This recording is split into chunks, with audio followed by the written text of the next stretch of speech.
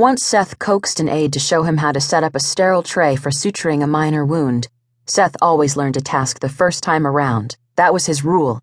Learning it the first time spared him the trouble of going back and studying.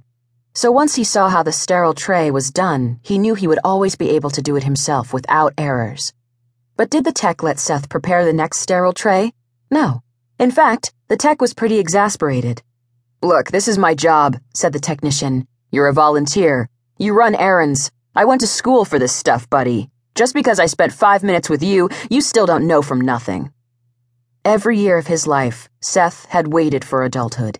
When he was 11, he had finally been old enough for his own paper route, but it didn't make him a grown-up. It just made him get up at dawn and deliver 24 papers. When he was 13 and started 7th grade, he expected to be a grown-up. No, he was just taller and gawkier. Okay, when he was 16, he had a driver's license. Then he'd be able to do everything.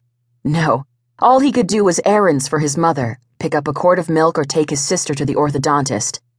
Fine, when he was 18, he'd be a grown-up. He'd go to college, vote, have a girlfriend, and be unsupervised. Well, here he was, 18, at college, unsupervised, and what was he doing? Running errands. When was this kid stuff coming to a halt? When did he actually get to be a grown-up? Speaking of girls, although not regrettably girlfriends, he spotted Diana Dervain down the hall, on her way to check in. Her hair, shorter than his, was black and crisp and incredibly cute. Her cheeks were unevenly ruddy pink, as if she had just been working out. Diana always wore earrings so unusual he wanted to lean forward and study them. Then his thoughts would begin to spiral downward from her ears, throat, shoulder, breast. "Volunteer," said a passing nurse. She did not really look at Seth because he was merely a volunteer and she was not required to make eye contact with lowlifes. "Blood lab," she said, handing him a plastic bag labeled biochemical hazard. Inside, a tube of blood awaited analysis.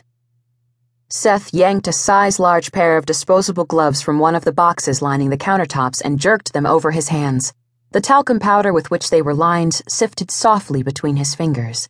The first time he'd put these on, he'd had doctor fantasies so bad he almost took over the trauma room. Seth managed to laugh at himself, not one of his strong suits, and took the plastic bag. He read the physician's instructions on the form, but didn't know the abbreviations. Trying to be casual and surprised, he glanced up when Diana was only a few steps away. He was crazy about her, and last week had gotten up his courage to ask her out. Furious with himself that it took courage and more furious that he had had to rehearse the question. Diana had said yes to the date, but she sure hadn't said yes to anything else. The evening was a disaster. Diana spent the whole time telling him how much he annoyed her. It turned out that everything about Seth annoyed her. He even stood in the hall, Diana said, in an arrogant fashion. He spoke to the patients as if he were their doctor, not the volunteer pushing their stretcher to X-ray. He talked as if he were prescribing the medicine, not running to the pharmacy to get it.